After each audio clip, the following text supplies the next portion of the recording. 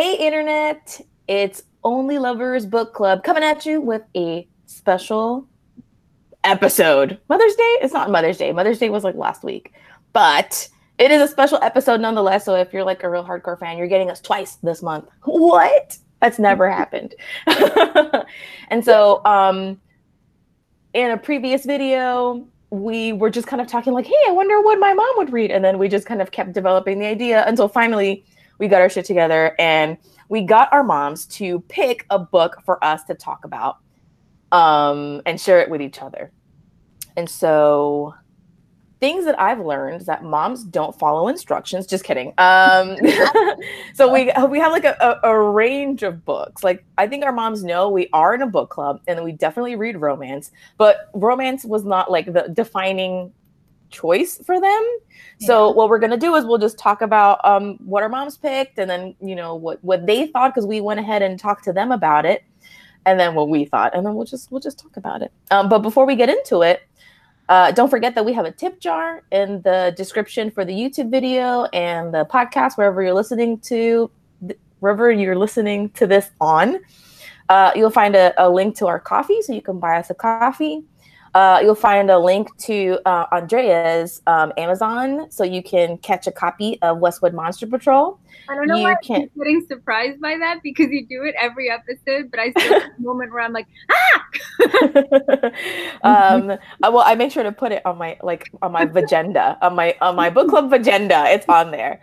So yeah, and not only that, there's a cool Christmas Carol remix, Christmas Parranda, and me and Tasha are on the cover, so you should go ahead and check that out. Tashai has a website where she writes her thoughts and poetry and such. That's thinktashai.com, and I'm mostly on Instagram. I've got a zine going on. We're working on chapter 2. I say we're like it's more than one person, but it's mostly just me. And so, yeah, you can check the link to all of that and where you can catch us on our socials and Goodreads. So just so you can keep in touch with us if you are so curious and are so inclined. And hi to all of our new friends. We got a few subscribers this week as well over here on YouTube. I feel like this should be the thing going forward for like Mother's Day month, is to have our books for us. Yeah, I think it'd be cute. I like that.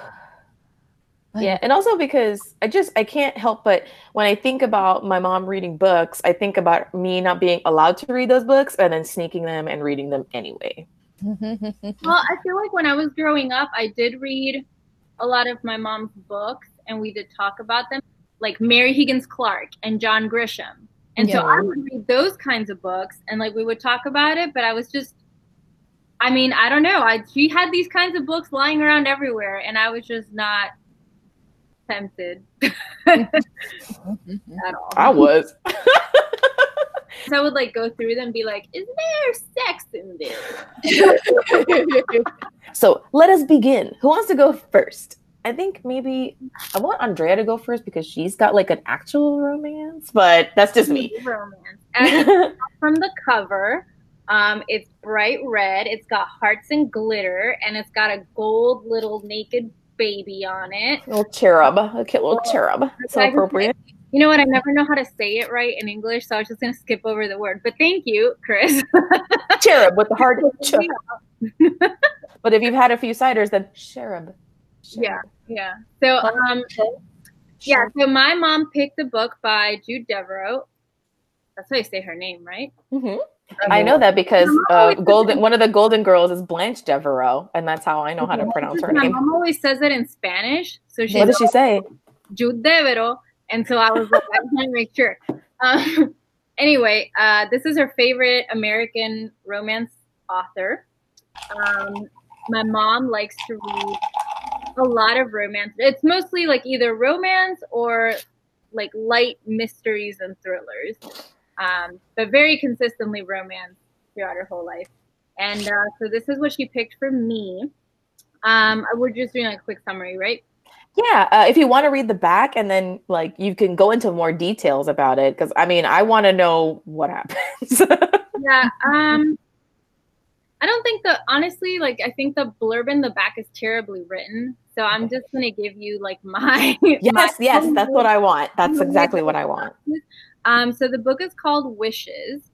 And it's called that because it starts out with this lady who's dead, and she lands in this like purgatory where rich, selfish women land, and they have to like help other people in order to get out of there, right? So her assignment is to help the main yeah. All the Karens. This is like women all across time. So this woman is from like, I don't remember what era, but her assignment is to help this woman in a little bit more modern times, like be happy, right? That's her thing. And it's really difficult for this ghost person. The chapters kind of alternate between the two perspectives, because the main character is like very shy, very selfless. She's always described as very pretty, but very fat. And so this everyone. Oh, no. Oh I know. We'll talk about it. Okay. So, you know, you have your like romantic interest. And actually, this book was kind of funny because the guy in the book was into her from the start. Like there was never an issue of him being into her. It was more the main character's devotion to her family, and her family treating her like shit and gaslighting her at every corner and trying to like make this not happen. And so, but this ghost isn't like a great ghost, right? Because she's like a super selfish woman. So it takes a while before, like if she had just gotten her shit together, like this could have had a happy ending in 20 pages. But because she sucks as a fairy godmother, it took a whole book. But anyway, that's basically what it's about. I asked her why she picked this book, and she said that this author is kind of an auto-buy for her, that she's pretty much read all of her books, and she doesn't think the newest ones are as good. Like, she secretly thinks she may have a ghostwriter or something. I mean, goals, right? At a certain point, you just stop writing your own books, too. Yeah, I mean, I looked her up, and the author she's an old lady now. But basically, she said that this author has always written historical fiction. And so in the beginning, all her books were set in like the 1500s and the 1600s, like way back. And that this series, because this is apparently book 14 in a series about this like family, it's like each book is like a different generation or something. And so by this book, they're in like the 1800s. And so like the main guy character is like the son of a lady who's in another book. And then that lady is like someone else's. So it's like the saga of their family, but the books aren't really connected other than it's like, now my cousin's falling in love. Now my grandson, you know, all of this place. And so she said she liked this one because it was slightly more modern, but it still felt old-fashioned, and it still felt like she was reading like historical romance, but she could like identify with it more. And that one of the things she really likes about Jude is that her books are always funny too, and she thinks this one is especially funny. So she wouldn't say that this is her favorite Jude Deveraux book, but it's one that she enjoys reading like over and over again because it's just funny, it's light. And she actually said that she read this book when it came out, which was in 1989. So she first read it in 1989, people, which is insane to me. And she still remembers this book. So I don't know, like made an impact on her. Left an impression. So she's read it a couple times, but yeah, she did. I did ask her that. I was like, "Mommy, like this book came out a long time ago." Yo lo compré cuando salió en Walgreens. Yeah. Your mom's got a photo of herself next to that. So I asked her what she thought of the romance, and she said that the main character drove her nuts because she was so pathetic. But that she loves the guy main character, and so that's why she's like rooting for the romance because what do you like about him? Listen, he's handsome, he's rich, and sweet. Like I thought he wasn't that great, but apparently she really liked him. He was very chivalrous too, so I don't know. I'm guessing that. So he's like, okay. She said she really liked the rich, selfish ghost too. That she like made her laugh. Yeah, is it like a Devil's Wear Prada type situation where you're like rooting for Meryl Streep's character, even though she's kind of like the antagonist? Yeah, like you want her to like become better and help these people. And I did tell her that I had a huge problem with the fat shaming in the book, and she kind of was just like, different times. This was in the 80s, you know, which is what I expected her to say. So, and so the last thing I asked her was, which this is actually really sad. I said, would you recommend this book to anybody else? And she said, I don't have any friends who read romance. So reading romance has always been like a really private thing for me. And Nancy, you've got us. And she said that she's tried to share some of them with her sisters, but they just like don't appreciate the romance. I was just like, Mommy. It sounded so sad. That's like decades of her reading these books and not being able to talk to anyone about no. Well, she can always talk to us about it, you know, or at least you. I feel like, isn't this great? Now you can look. I'm not gonna say that I have forged a new connection with your mom, but like if I hadn't gotten you to join this book club, you wouldn't have started reading romance, and we wouldn't be here right now. It's true, because for Mother's Day, I actually got her 2 of our OLL books so that we could talk about it. Yay. So I got her the Silver Spoon book. Silver Lining by Maggie Osborne. Yeah, I got her Silver Lining because I know she's going to love it. It's like her sweet romantic type of book. And then I got her Ghost Bride because I think it'll be a little bit outside of her comfort zone, but not too much. And she'll still really enjoy it. And so I told her that once she gets them and reads them, that we can definitely have our own little romance. Oh my God. My mom doesn't know that we're on YouTube. She just thinks that we spent years just sweetly talking about books the old-fashioned way. I mean, she's not wrong. She also doesn't know the kinds of books that Christina likes to pick. Like, she would probably be horrified if she knew the smut that I have been subjected to.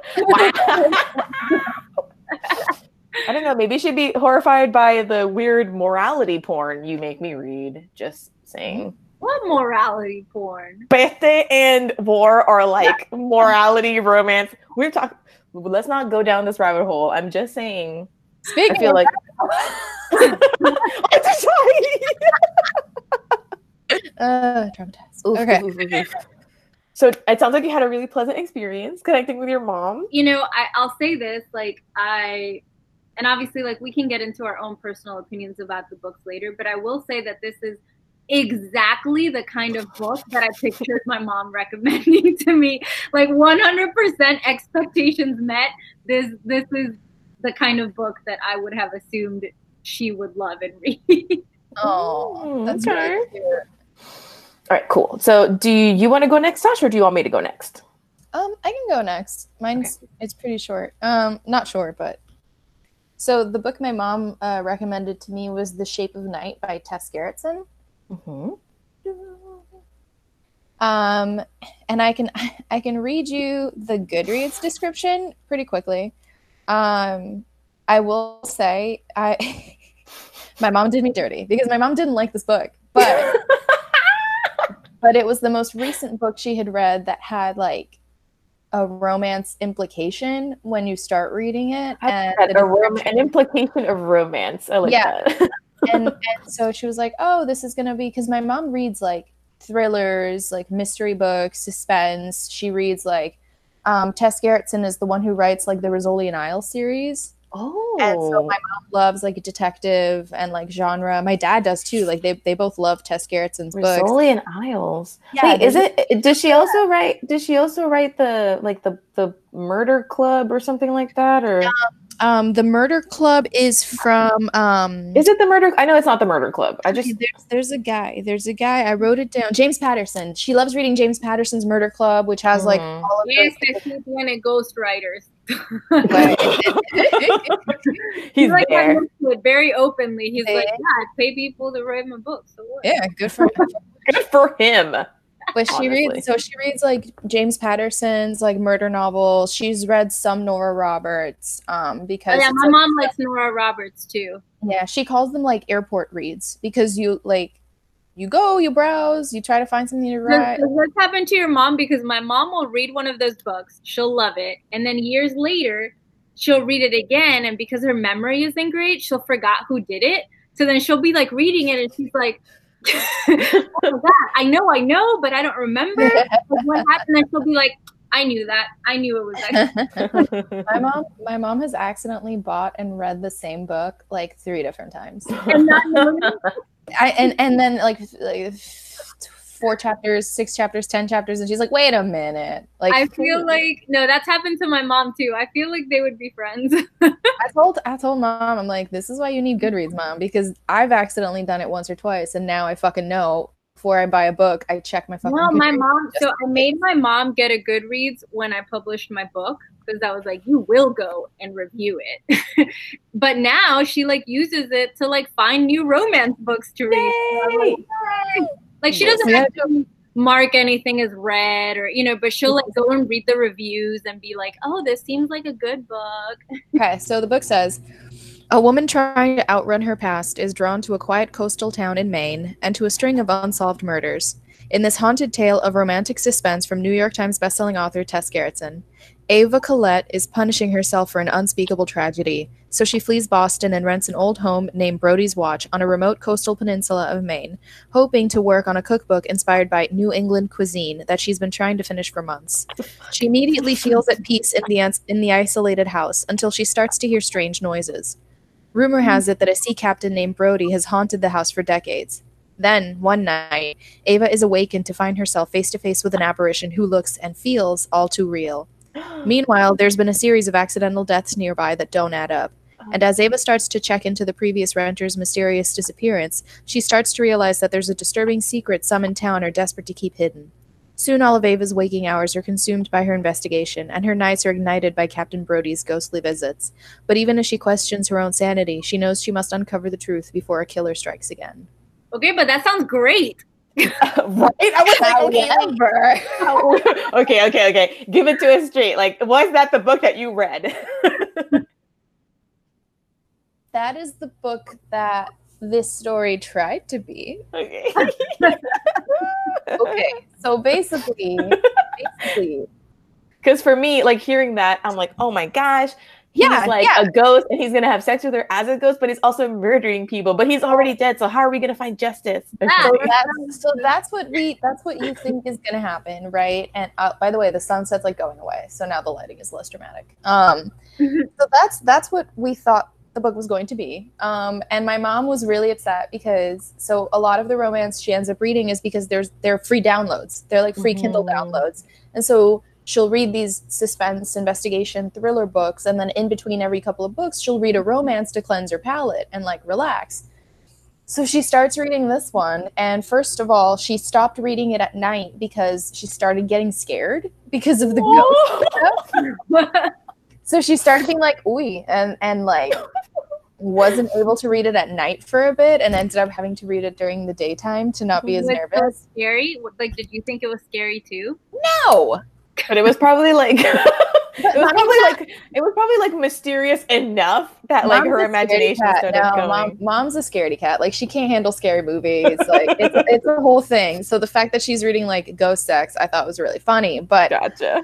how do I explain this? Okay, basically, the main character fucking sucks. Oh. Like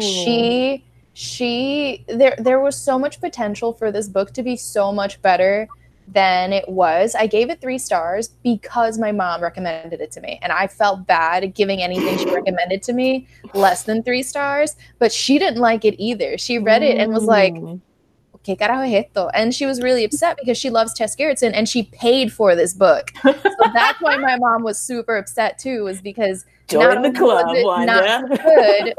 not only was it like not as good as she like had hoped it would be because she loves Tess Gerritsen, but she paid for it. So she's like, I'm going to finish this fucking book because I paid for it. But so basically she says this is like the weakest book that she's ever read from Tess Gerritsen. And usually all her other books are really, really good. So she was really disappointed by that. But why did you want to like throw that on you? Well, because my mom is a terrible person. I told you she did me dirty. She's like, bueno, you want a romance. There's sex in this. Here you go. I'm like, I think it's because she just doesn't read romance often enough to like remember options to recommend to me, and because this was the most recent like pseudo romance she read, she was like, pues mira, léete este. How about okay? I want to know. Okay, so when did you guys have the conversation of when did she tell you that she didn't like That this she didn't book? like it. When you So- were done, or when you were like No. halfway? So halfway through the book, I chatted her and I'm like, "Mommy, so I'm curious because so in the book, this woman basically moves to this house because of like some mysterious thing, which you already know what it is. Like as soon as you start reading the book, you basically know that I'm gonna spoil it because it doesn't fucking matter. Spoiler alert for No Tess one- Garrison's Yeah. Ghost Pirate Sex book. Spoiler alert. So she's an alcoholic. Like all these books always have this like alcoholic white woman who's trying to run away from something terrible that happened. But the terrible thing that happened was that she got drunk and fucked her sister's husband Oh, Wait. well. during New Year's, and then he like is Say. wasted and is like, I'm gonna go home, drives away, gets into a car accident, ends up like in a coma, and then dies. And she never tells her sister that she fucked this dude. So then she's like an alcoholic now and is depressed. And the thing is, like, the thing that pissed me off is that the book doesn't explicitly state that she fucked this guy until like 75% of the way through the book. All of it is like, the thing that I did. I can't believe the thing that happened. Say that. And it keeps dropping these hints, but you already know that she had sex with him. Like immediately you're like, oh, wow, you fucked this dude. That sucks. You're a terrible person. But it keeps like, oh, and then she like cuts her sister off and doesn't talk to her sister anymore. And her sister's trying to reach out and figure out what happened. And so she's just being a terrible person all the way through. And so she moves to this coastal place to try to like isolate herself and finish this book that she's supposed to be writing, but she's too busy finishing off bottles of wine every night. And so she starts like having these experiences with this ghost, and you think it's going to be this like sexy, like, ooh, is this real? Is this not real? And the agenda, we need to find a ghost sex book to read. Bueno, so it is like the ghost stuff, the way we got through it, it's like you can't 100% be sure if there is a ghost or if she's just like a fucking reliving alcoholic.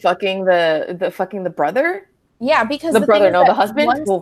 Once the sex starts happening, it's like 50 Shades of Grey sex. Like the ghost is like tying her up, is tying her to the bed. He like spanks her. Like there's some BDSM stuff happening, but it's also this like morality thing of the ghost being like, I'm giving you what you want. And because she's so guilt-ridden, what she wants is to be punished. And so there's this weird back and forth of like, are you enjoying this sex? Because the ghost is like shaming you in front of other random ghosts that appeared here. In one scene, she's being like slut shamed in front of like some other random ghosts. Y como que yo no entiendo, like. Yeah, so it was like weird. Like you didn't know how you were supposed to feel about it. Yeah. I didn't know how I was supposed to feel about it, because if it's supposed to be sexy, like it's kind of for a little, but as soon as a ghost shows up, I would have been like, I'm gonna go. Like leave the planet. I'm not trying to like fuck a ghost who's trying to like tie me to a bed. If I feel like in a situation with a ghost, I cannot leave the space of my own volition, then like this isn't sexy to me. This is a poltergeist. Like I'm not gonna stay here. But she's like, I deserve to be punished. No man has ever satisfied me like this ghost. So the writing is just kind of not cool.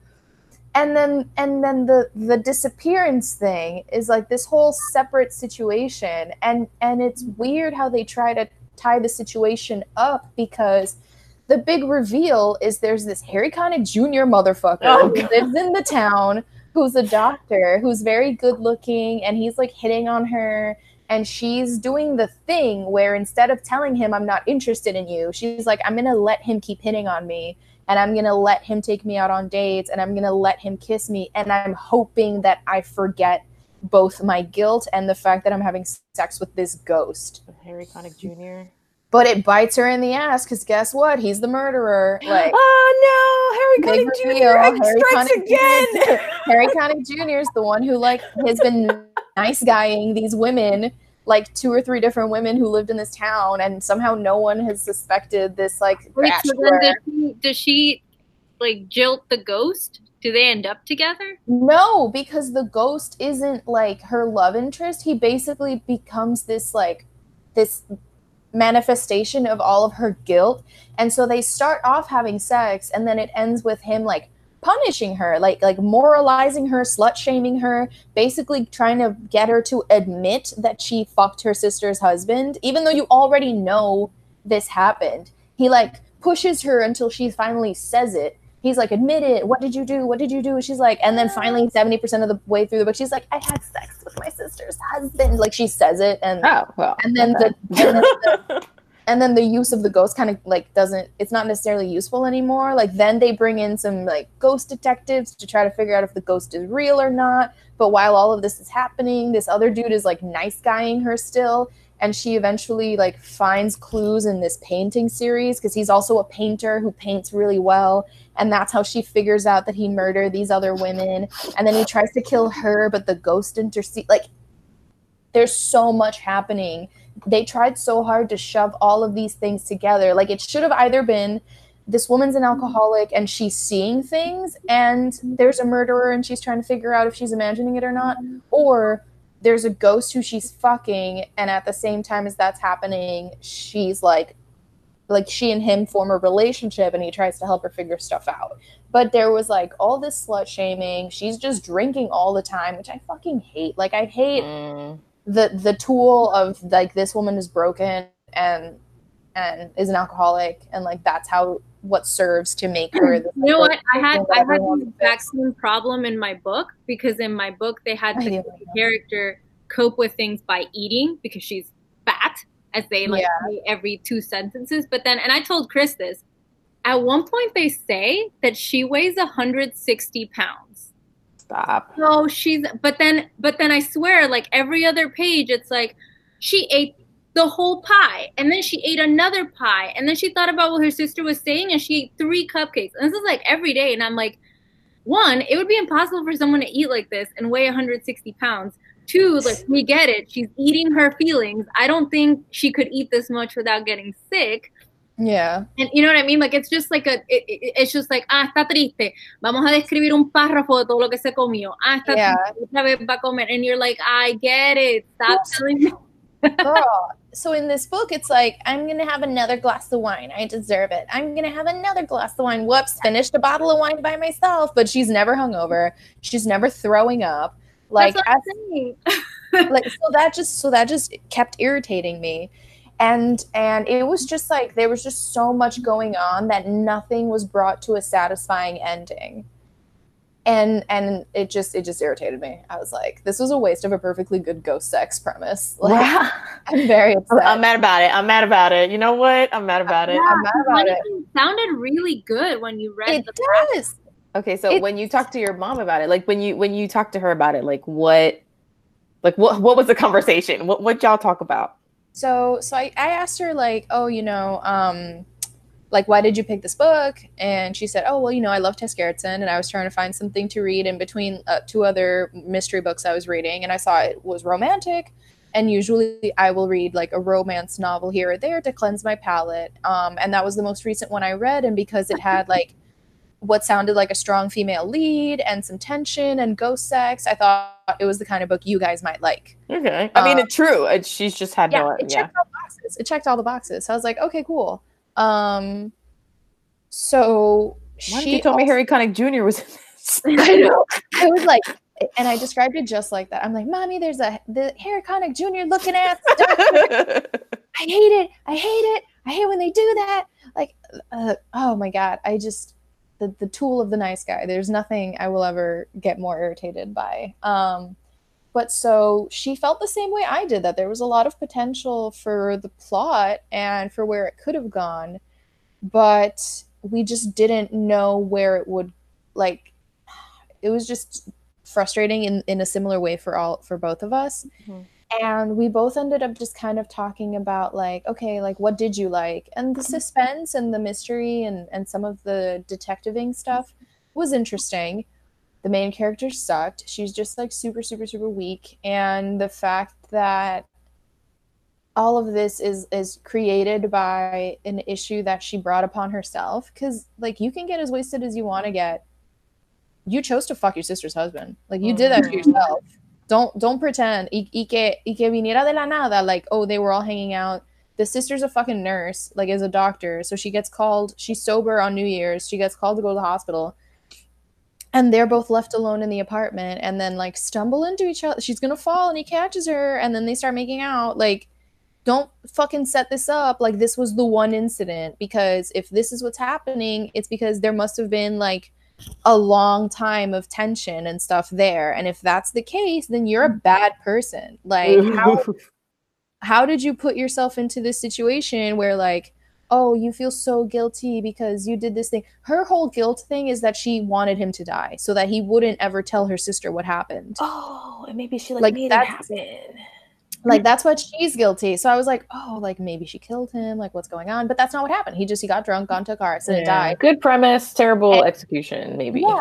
And her whole guilt thing is like, not only is she guilty about fucking him, but she's guilty because she wanted him to die when the accident stuff happened. And I'm like, I mean, stop pretending like you're a good moral person, because the minute you made the move on him, you should have sent him home. Huh? What did Christina just send us? Who is this? That's a picture of Harry Connick Jr. Oh, I see. Okay. Just so you can imagine, I know that you don't know who we're talking about. So you're right. I didn't know. And you're welcome. He's the guy from Hope Floats. Don't get Tashai started. I'm sure he's fine as a person, but it's fine. Whatever. We'll talk about this some other day. But yeah, so basically, just the question of like who is a good person, or how does this person get redemption? I'm like, no, you're still a bad person. Like, you're still a bad person. Like, she doesn't find redemption because at the end of the book, she doesn't tell her sister what happened. She's like, well, the best thing for, like, the most just thing for me to do is to carry this truth with me forever and stop ignoring my sister and like be the best sister I can be and just accept that I'm a bad person. I'm like, look, you didn't have to go through all of this. You had sex with him. You all could have like either agree never to tell anybody ever at all and choose to be those people, or he goes away and gets into a car accident and you either shut the fuck up about it or you tell your sister. But she shuts the fuck up about it, puts her sister in a place of like feeling like she did something wrong because she stops talking to her. She starts drinking. Desaparece. Her sister's like trying to figure out why she's not talking to her. She cuts her off. It's this whole thing. So not only did your sister lose her husband, but you then disappear, making things even worse for her because you feel so guilty about this thing you chose to do. Yeah, so there wasn't like a satisfying arc, you know, like for the main character. There's no growth. She basically to herself admits like, I guess I did want him dead. Wow, I'm a bad person. I'm never going to tell my sister. Okay, I'm done having ghost sex. Big yikes. This dude tried to like nice guy date me, but I don't want to date him. Then the dude tries to kill her because he's the one who's killed all these other people. He tries to kill her. The ghost saves her, and then she moves away, and that's it. Like, wait, the ghost saved the day? So it was a real ghost? Yeah, like she was fucking a real ghost. It wasn't all in her head? No, yeah. The ghost like grabs the guy and pushes him off the widow's walk. She hears it. She doesn't see it because she gets beaten up. And then she moves away, and this like mom and two kids move into the house because the whole thing is like the reason. You know what? Maybe it's like in my book, Tashai. Maybe he was stuck in purgatory and his task was helping this lady, and he just interpreted that as I need to go have sex with her. She wants to be punished. I'm gonna be her daddy Dom. But the thing is that the ghost has fucked many women before she moved into the house. It's just like that weird Star Trek episode where that ghost fucks all of the ladies in this family. The thing with the house is that whoever moves into the house, the ghost like either rejects you and then you feel really uncomfortable and people move away, or the ghost has a legacy of like single women living there for their whole lives and dying in the house of old age, and it's because the ghost is fucking them and they're like, cool, I'm just gonna stay here. But she shows up and is like, oh, that's terrible. That's the least interesting part. That's the ghost in the house is the best part. And it's the least utilized thing. Like, I would have loved to see like a visitation through the decades of this ghost having sex with all these different women and the relationships there, but instead she's the one who showed up to the party and like made it a bummer. So the ghost is like, I guess you just want me to like shame you. Okay. So he does that. And then he goes to heaven. And then no, because a different woman moves in with her two kids. Yeah. No, like, I know. I just mean like the situation is that the ghost is like gonna now fuck this new lady who's like happy in the house and feels accepted in the house. He's like, I finally got over my ex-husband. Yeah, exactly. And so then the doctor's dead because the ghost like fucking killed him. They find evidence that he's the one that killed all these other women, and she like finishes her book, and it's a success. Yay! And she like, and then her sister shows up, and she's like, "I'm sorry." Doesn't tell her anything that happened. Like all of this was for naught. She never confesses anything to her sister. But ay Dios mío. So then we talked it over. We came up with all the ways this could have been a better book. Example, the guy kills the woman, and then she is a ghost with the ghost, and then both of them have to solve. They have to murder. Oh man! Someone needs to write to Terry Anders. What's her name? Tess Gerritsen. Tess Gerritsen. Like, both of us were like, oh, like either this dude's situation never comes up and it's just her and the ghost kind of trying to work through her issues, or she gets murdered by the guy because she's a dumbass, and then she and the ghost have to figure out how to bring this guy to justice, or it's just they fall in love in the afterlife and move on together. We fixed it. So many ways this book could have been so much better, but it was not. And I finished it and I was like, Mom, did you like this book? And she's like, no.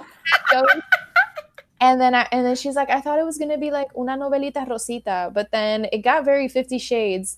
That's what she said. She's like, se puso bien 50 Shades en una parte y me quedé como que, huh? Like, what is happening? ¿Por qué está pasando esto? Yo no entiendo. This isn't what this book was supposed to be. And so then we were both just like left confused as to the purpose of this book.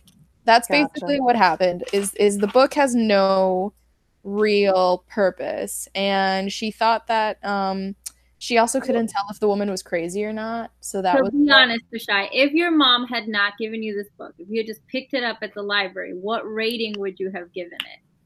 Like a 2. It had 1 or 2 parts that were kind of funny, but it was few and far between. And I asked her, would you recommend this book to anybody else? And she's like, no. She's like, I'm upset I paid for it. She's like, I'm mad I spent money on this, but I wouldn't make anyone else spend their hard-earned cash. She was like, mine a dirty book, so I did give mine a 2, and it was solely because of the fat shaming, because the rest of it was like, it was silly, but it was like sweet. It was, I'd rather read that than Sex Planet. Or 50 Shades of Alice in Wonderland. Yeah, exactly. But the fat shaming just made me so uncomfortable constantly that I was like, I'm sorry, I can't.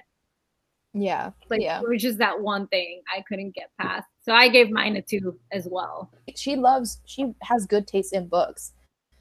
And I know Tess Gerritsen writes good books. So I think it was one of those things where she invested in the author, not the plot. And then was just disappointed. And it's the most recent romance she read, so she was like, okay, Toma, you'll have stuff to talk about because it's ghosts, it's murder, and there's 50 Shades of Great ghost sex. I mean, she's not wrong. She's not wrong. It had all the potential to be oh, cool, pero, oof, God. Wow, what a roller coaster ride, Tosh. Sexy ghost roller coaster ride. Well, damn. Well, strap in, because I'm about to take you on a magical journey called Sidney Sheldon's Master of the Game. So a little backstory. These were the books that were in my house. We had a ton of books, right?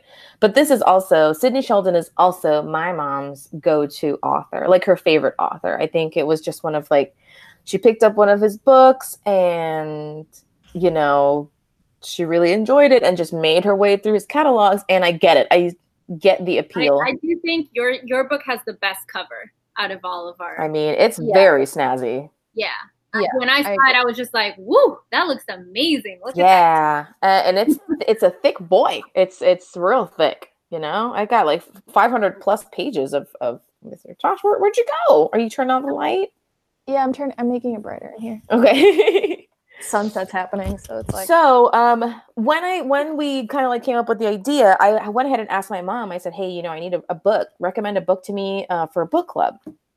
And it's not that she didn't follow the instructions. I think I just went with her first choice and then refused to change my choice. And she was like, oh, well, you should read Sidney Sheldon's Master of the Game. That was like the first book that came to her mind because it was like her favorite book from this author, or one of her like top favorites, one of the most memorable ones, because she's read his books many, many times. Also, fun fact, he used to write for the show I Dream of Jeannie, yeah, and I also read that he didn't actually start writing books until like later on in his life. Is one of those, and nice. I just thought that was really cool. He's like super duper published. Like his books have like 300 million copies, okay, all around the world. It's insane. Someday. The world's master storyteller, and he writes thrillers, and there are like sexy parts. There are aspects of romance, but yeah, these are the books that I would sneak. My mom would be like, no, not yet, Chris, like you can read these when you're older, which meant that I needed to do everything in my power to read them. So I would sneak them, and they were never like that bad. I got to a point where my mom just kind of gave up and she just let me read them, and it was fine. Like nothing happened. I didn't jump off the roof and thought I could fly on a broomstick, That was the reason why I was not allowed to read Harry Potter for a little while there. So she recommended Master of the Game. She also recommended a Danielle Steele called The Kiss.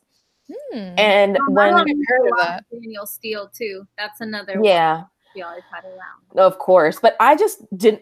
After she recommended this one and I looked it up, I was pretty like set on reading this one, even if it didn't fit like the romance category. And so this book was a ride. Like it was an insane ride for me. I could not stop not screaming, but just like reacting every other page because crazy shit happens. So this is like una telenovela. It's a telenovela, and it's one of these books that's like a family saga, but within the same book. Like we start the book with the grandfather, and then we have the actual protagonist, Kate Blackwell, and then her son, and then her grandchildren. But it all kind of centers around her being the master of the game. So I don't know, do you guys want me to read the back of it, or do you just kind of want me to give you the back of it? Okay, so I'll read that, and then I'll tell you more or less what happens in each of the sections. And if you are someone who's interested in reading Sidney Sheldon's catalog, there's better than this, I think. But obviously there's gonna, like, if you want to read this and you don't want to like get spoiled, I'm about to like spill the entire tea on the book. So the back of it reads, Kate Blackwell is the symbol of success, the beautiful woman who parlayed her inheritance into an international conglomerate. She's an uber capitalist. Winner of a unique position among the wealthy and world-renowned. She's also a survivor as indomitable, thank you, as her father, who returned from the edge of death to wrench a fortune in diamonds from the hard South African soil. Now celebrating her 90th birthday, Kate surveys the family that she has manipulated, dominated, and loved. The fair, the grotesque, the mad and the mild, the good and the evil. Her winnings in life. Is she the master of the game? Yes. So, Streep, please. Oh my goodness, no, because anyway. So, okay, buckle up. Part 1. I'm gonna try to condense it as much as I can, but just trust me that when I say a lot happens, there's a lot that happens in the books. We start off with actually her dad, who's we start off with her at her 90th birthday party, and she's like looking back, and then she's kind of like remembering the ghosts of the past. And then we act chapter 1 or part 1 is divided into like a few years, is Jamie, who is her dad. So her dad is Scottish, and he, when he's a young man, decides that he wants to make his fortune mining diamonds in Africa. He goes to Africa and basically South Africa. Ooh, guys, relax. Don't freak out. Not actual Africa, like South Africa, where the blacks are. There's one person of color of like any importance in this entire book, by the way, even though the story takes place in Africa. And so he goes there and he goes through hell. Like he is just so determined to make his fortune. He trusts this guy, Vandermeer, to to give him some equipment. And he's like, okay, I'll sign this contract. And the contract's in African, but in African. Oh no, that's the language. What the book says. Mm-hmm. And so the contract is written in African, and he can't understand it, but he's like, "Yo, just trust me." And so he goes, and he like has a hard time, but he hits a diamond vein. I don't know. Yeah. And he comes back and he's like, "Yo, I like signed it up under our name." And he's like, "Cool, thanks for signing it under my name." And he's like, "What?" And he's like, "Yeah, haha, I scammed you." And he's like, "How could you?" And he took basically he fucking scammed the shit out of him. And so he's got this daughter. When he meets her, she's like a very like a late teen, but like the way that the author describes her, she's gonna become like something more. She's like 17 and just has the body of a woman and with like the desires, and she looks at him with hungry eyes, and get ready, that repeats a lot. And he decides with this other guy, Banda. So Banda he's just like an African who wants revenge on the guy who scammed Jamie because he raped his sister. And this is said in like, yeah, he raped my sister. I want to fucking get that guy. And he's like, okay, let's get him. They sneak onto this beach. They almost fucking die. They almost get shot. They manage to steal a bunch of diamonds. And then they come back, but then they don't come back and like announce themselves. He takes on a new identity. And because he looks so different now, because the world has changed him, he decides to go back to the guy who scammed him, but under a different identity. So he goes and buys a bunch of shit at the bank. He cashes in his diamonds. He's like rolling in it. He looks like a completely different person. He goes to the... Huh? Yes. Basically, yes, but like awful. Get ready. So he goes to the guy and he's like, "Yo, like I heard that like, you've got some sort of business. I don't know. Do you want to partner with me?" And the guy's like, "Yeah." And he's like, "Cool. I see this contract's in African. Let me go talk to my contacts." And he makes it legit. Meanwhile, he starts seeing the man's daughter. He seduces her, gets her pregnant. And when he's like, "Oh, let's go tell your dad the great news," they go to tell the dad the news. And the dad is like, "Oh, great. So you're going to marry my daughter?" He was like, "No, don't you recognize me? I'm the man you scammed. Now your daughter is soiled forever." And then he leaves. We're halfway through chapter 1.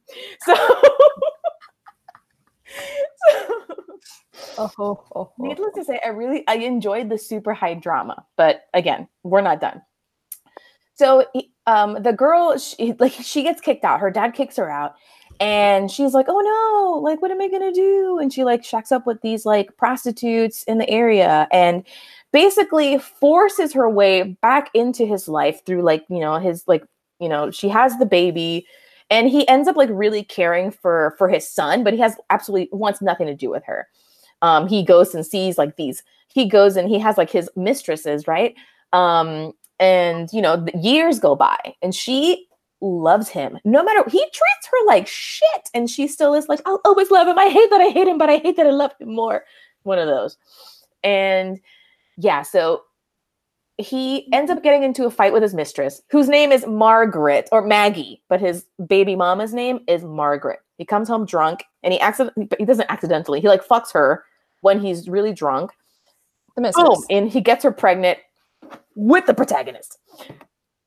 But he never meets her because there's a revolution, and then Banda comes and basically he has like the diamond mine. There's an accident and one of the leaders' sons get killed. It's his fault. It's Jamie's fault. So they come and they kill the son that he had with the lady, and Banda came to save Kate, and she's safe. But then the guy, when he finds out that his son has been murdered, has a stroke and he dies. End of that part. So it's just the mom and Kate. And so she never really meets or interacts with her dad, but she obviously inherits all of the things that he has like built. He's like built an empire. She's rich beyond imagining when she's born. And the whole thing is that I think that it's set up that way because it's meant to be that she inherited his like insane evil drive for business and power. Yeah. You know, like even if she had been raised by like anyone else, she still would have been this like evil master of the game type of person. So the next part is her growing up. She goes to school, but she's like this insufferable child because she's fucking rich. And her dad had a right-hand man. Hold on. I don't remember his name. David? My mom would be slapping me right now. I think it's David. Ooh, hold on. Ooh, David. So David was Jamie's right-hand man, but then he kind of like takes over the company. And then when Kate is very young, she's like, yo, David, you and me, we're going to get married. And David's like, ha, ha, ha. Stop, you're a child. Years pass. Yeah, years pass. And she's still kind of like, she goes to college, she comes back, and her mom dies of cancer.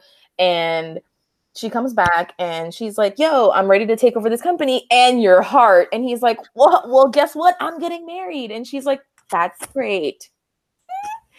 Sex to sack. Yeah. So he basically is having like a really great relationship with this chick, and he wants to actually ends up wanting to leave the company because he wants to kind of like start something of his own from scratch. Like I'm going to say it's like a meat or freezer company in America. And then, so he's like, I'm going to go and, you know, I hope you're okay with that. And she's like, of course I'm okay with that. But then it turns out that the freezer company gets bought out by someone like much richer, much bigger. And he's like, holy fucking shit. I can't believe that like she would approve of that. She knows how important this is to me. I guess I'm not getting married to her. And Kate's like, oh no, I'm so sorry. Meanwhile, she goes to her office, opens the safe, and out come the contracts of the freezer company that she just bought. It's that kind of book, okay? And so he's all heartbroken. She lets him grieve. And then afterwards, she's like, are you gonna get over this bitch or what? She fucking betrayed you. And he's like, sure. And she's like, okay, let's have sex. They have sex, boom, they get married, and he fucking loves her. He's like, how could I have been so blind? And so thus begins her chess movement. So they have a baby. His name is Tony, and the next part is Tony's story. And by the way, that's the most romantic part of the story. That's it. He ends up dying in a mine explosion. He goes to the war, and she's like, I want to sell weapons now. And he's like, no, we're rich beyond belief. We're going to be rich for like generations. And she's like, oh, okay, but like I want to make guns. And he's like, we don't need that, but okay, I'm gonna go fight in the war. And so he goes to fight in the war, and while he's gone, she's like, okay, we're making guns now for the Allies. So this is what I thought was really interesting. Even though she's like this evil corporate monster, she's not a racist because she supports the African Revolution and she supplies them with money. She supplies Banda with money so that, you know, she's like, how can I help? Can I give you money? And he's like, money always helps. She's like, here's fucking 15 bags of gold. And he's like, thank you so much, Kate. You're such a great hero to the revolution. You're welcome. One moment, please. Yeah, and so her reasoning for like making weapons, she's like, the Allies need us to make these fucking tanks. We're going to make money, but we're also going to help them win the war. And so, you know, she also smuggles Jews. She makes like an underground railroad for Jews. That's a lot. So she's a good person, you guys. Meanwhile, he goes to, she basically manufactures they manufacture the weapons. He comes back, he's like, damn bitch, but you changed. And she's like, maybe I have changed, but I still love you. And he's like, I still love you too. And then he dies in a mine explosion. This legit sounds like a Colombian telenovela. Yes. And it's like very strange to me that there are no Hispanic people. No. Banda is our only person of color. And he just comes in and out. He's like this like cool, super cool, like spy almost. Like he just can move in the whatever. He's super cool. More Banda. Justice for Banda. So she's pregnant when she finds out that Jamie has died in the explosion at the diamond mine. And she immediately goes into labor and like poops out Tony. And so Tony is like a very beautiful but sensitive boy. And she's like, I can't wait for you to inherit the company. And he's like, okay, but he's a stutterer, but he only stutters around her. With everyone else, he talks normal, but he's like stutters like crazy when he's around her. And he's like, well, actually, Mom, I want to be an artist. And she's like, what the fuck? You want to be a fucking artist? And you want to take over my company? And he's like, actually, I want to be, you know, I want to be an artist. I want to give it a shot. And she says, fine. So she says, okay, go to business school, try it out. If it doesn't work out, I'll pay for you to go to artist school, to go to Paris and like intern with like these fucking people. And so that's how it works out. He's like, okay, I did fucking 2 years of business school. Can I please go to Paris now? She's like, okay, fine. If that's what you want, that's what you want. He goes over there. He ends up like, you know, developing beautifully. He meets this woman. She's like the woman of his fucking dreams. And then his mom comes to visit and she's like, well, how are you doing? And she doesn't like really get along with the girlfriend. And she says, we need to have like a big show for all of the critics to see your work. So she sets it up for him. And the biggest critic in Paris comes to see, like, he's selling paintings left and right. Everybody loves his shit. But the biggest critic in the art world sees his stuff and he's like, okay, cool. He leaves. And then the next day when the paper's published, he's got a horrible review.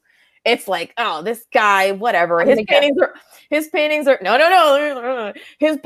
only good for like a doctor's office. And it crushes his fucking spirit. And he says, you know what, Mom? I guess this isn't for me.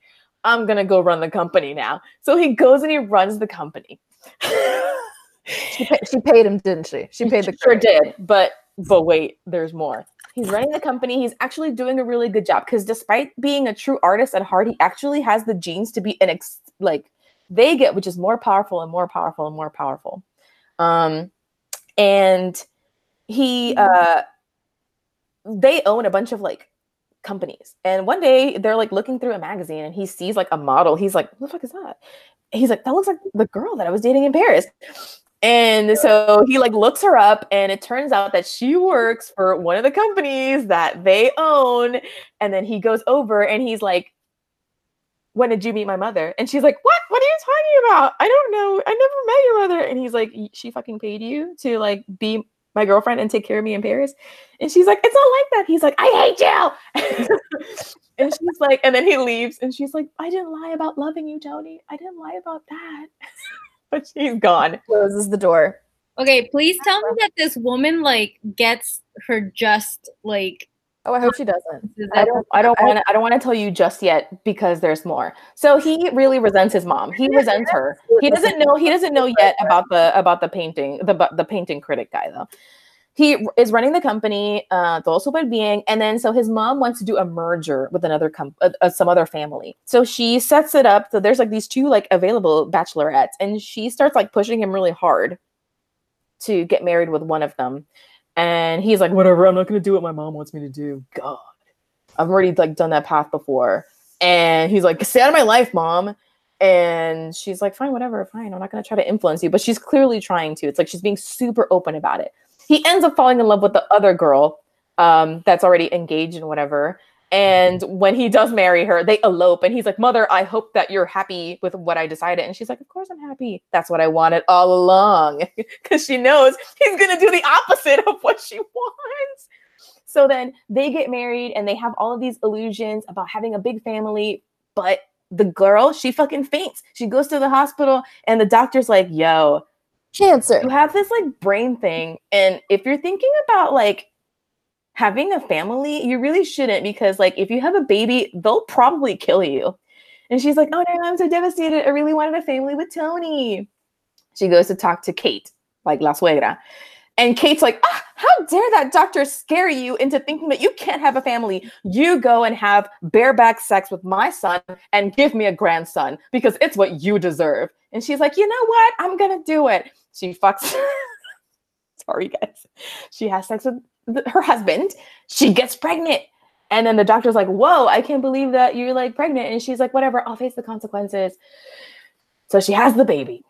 And she has the babies. She has twins. And in the middle of the birth, she fucking flatlines and she dies. And the twins are okay. And Kate's super happy.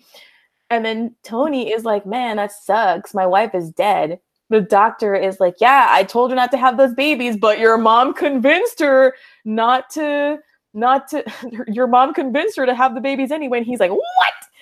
And then for some reason, he also finds out that the mom paid off the critic and he fucking snaps. He goes to the fucking house and he loads a gun and he empties it on his mom. Yes. But that doesn't keep Kate Blackwell down.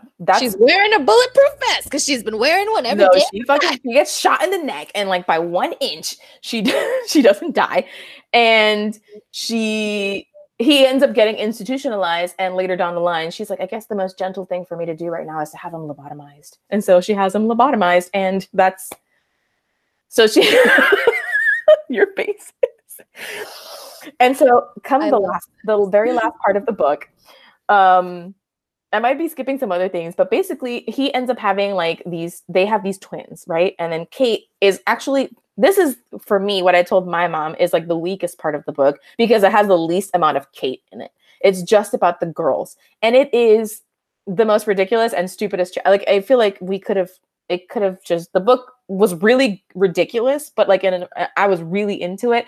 And then this last chapter happened and I was like, because it's whatever. And it's similar to like, oh, this evil is genetic because she doesn't get raised by anybody evil, but one of the twins is like super evil y la otra una pendeja. Like the girl from Andrea's book. Wait, but who's raising the twins? Kate, but she's not like raising them, she like has them in school or whatever. So very early on, the evil twin tries to kill the good twin by so you meant like evil, not like, oh, I'm a bully. No, she tries to murder her very early in her life. And then Kate's just like, oh my God, this like twin, she's like super accident prone. Oh my God. But yeah, she tries to burn her. She tries to light her on fire and kill her on her birthday. And Kate's like, oh my God, like that's crazy. Wow, I guess I should send them to boarding school. And then so she sends them to boarding school. And then the evil twin starts having like promiscuous sex with like everybody. And whatever, it all shakes out that Kate Blackwell ends up finding out, and she kicks her out of the family and is like, whatever, you're not getting your inheritance, you're not like part of the family anymore, get out, I only want the good twin. And the evil twin's like, wow, grandma, fuck you. And she basically starts this whole huge con game and poses as her sister and hooks up with this guy and convinces that guy to get married to the sister because this is somehow going to get her inheritance back. But then ends up with a plastic surgeon. And you can tell this is the part that I didn't really like super focus on. But basically, the guy goes to jail because he's an evil abuser and he kills prostitutes. And the stupid twin ends up falling in love and having a happily ever after, but she's like too stupid and she gives up her inheritance. And the evil twin gets married to a plastic surgeon who is supposed to fix her face after an accident, but instead makes her super ugly because he's like, no one's gonna love you more than me, babe. And so then they're all at the party and Kate's like looking at all of them, and I think the good twin has a baby or something, and she starts to like pull the strings on the baby as well, like on the baby's life as well. The end. The baby's just holding a knife. Baby's like, hey, grandma. So ask my mom. Why this book? And I think that she enjoyed it for the same reasons that I'm literally just like, it's just crazy. It's a crazy, super entertaining book. I couldn't stop reading it. I was like, this is stupid. More. Give me that. It was really intense. I would just like scream in certain parts. Like when I read the part where Tony shoots his mom, I was like, what? It was crazy. And I have to say that I really enjoyed it. When I talked to my mom about it, again, she just said, you wanted me to recommend a book to you. And so I recommended this one because it's for my favorite author and it's like my go-to. And then I asked her, she's read that entire thing more than once. Yes. And yeah, she's read these books multiple times. So when I asked her to recommend it, she was like, she said, this one. I went, okay, I'm not going to read The Kiss. That sounds like too vanilla for me. I don't think that there's any hitting. I just think this is like my mom's like preferred flavor of just escapism. And hearing about this evil woman like manipulating all of the people in her life. It's like the exact opposite of La Madrastra, where she's basically a martyr and all she does is cry.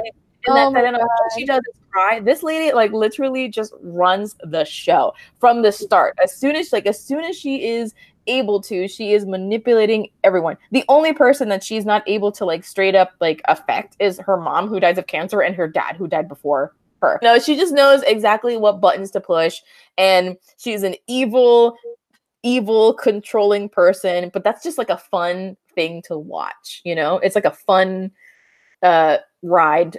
I think that it would have been a little bit more compelling if that last chapter didn't exclude her. She's only like a small participant in that. Like she just comes in and is like, wow, what's going on with the twins? And then like exit scene. She doesn't do much there. But I would have been more, I guess, intrigued by her had she been like a more well-rounded character. Like she definitely, there's never a doubt that she's going to succeed. And she does. She succeeds, makes money, make money. The plans, they fall through. There's never like a moment where you think, maybe this isn't going to work out. No, she's got it. Yeah. And I think that maybe adding a little bit of like risk of that happening would have made this a more interesting read for me.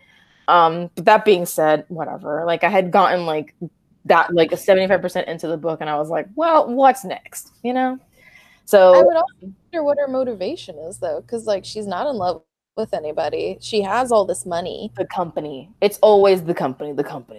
And if this was going to be a romance, it's the capitalist one. It is definitely like she's in love with the money. Her romance is the dollar bill, and that's it. So she asked me if she would recommend this, and she was like, "Fuck yeah, I think this is good. Like, if it's not your cup of tea, just bow out after the first chapter." But honestly, this is like, just read it really quickly, spend the time, escape, and then back to reality. Like, just Kate Blackwell stays in this book, and that's it. So yeah, that was my book. What did you rate it? I forget. So I gave it 3 stars as well, but very much for the same reasons that you also, because I didn't want to hurt my mom's feelings. Because even though it was a crazy dramatic ride, I didn't find it to be, again, like that interesting to say that I liked it. Like 2 stars is like I tolerated it, you know? Like, and especially that last chapter with the stupid the twins and the way that I'm not a fan of how he writes his female character, not even with Kate, you know, they're just all like emotional idiots. They're just like dick crazy. They love the men in their lives, even though they're trash idiots. And, or they're just complete fucking doormats. There's no balance. And Kate may as well just have been like a man in this book. Yeah. For the way that she's written, even though she's like always looking great. She's always looking so much younger than her age. She's not a wrinkle, you know, she's 80, but she looks 50, you know, she's just using that Olay shit. And, you know,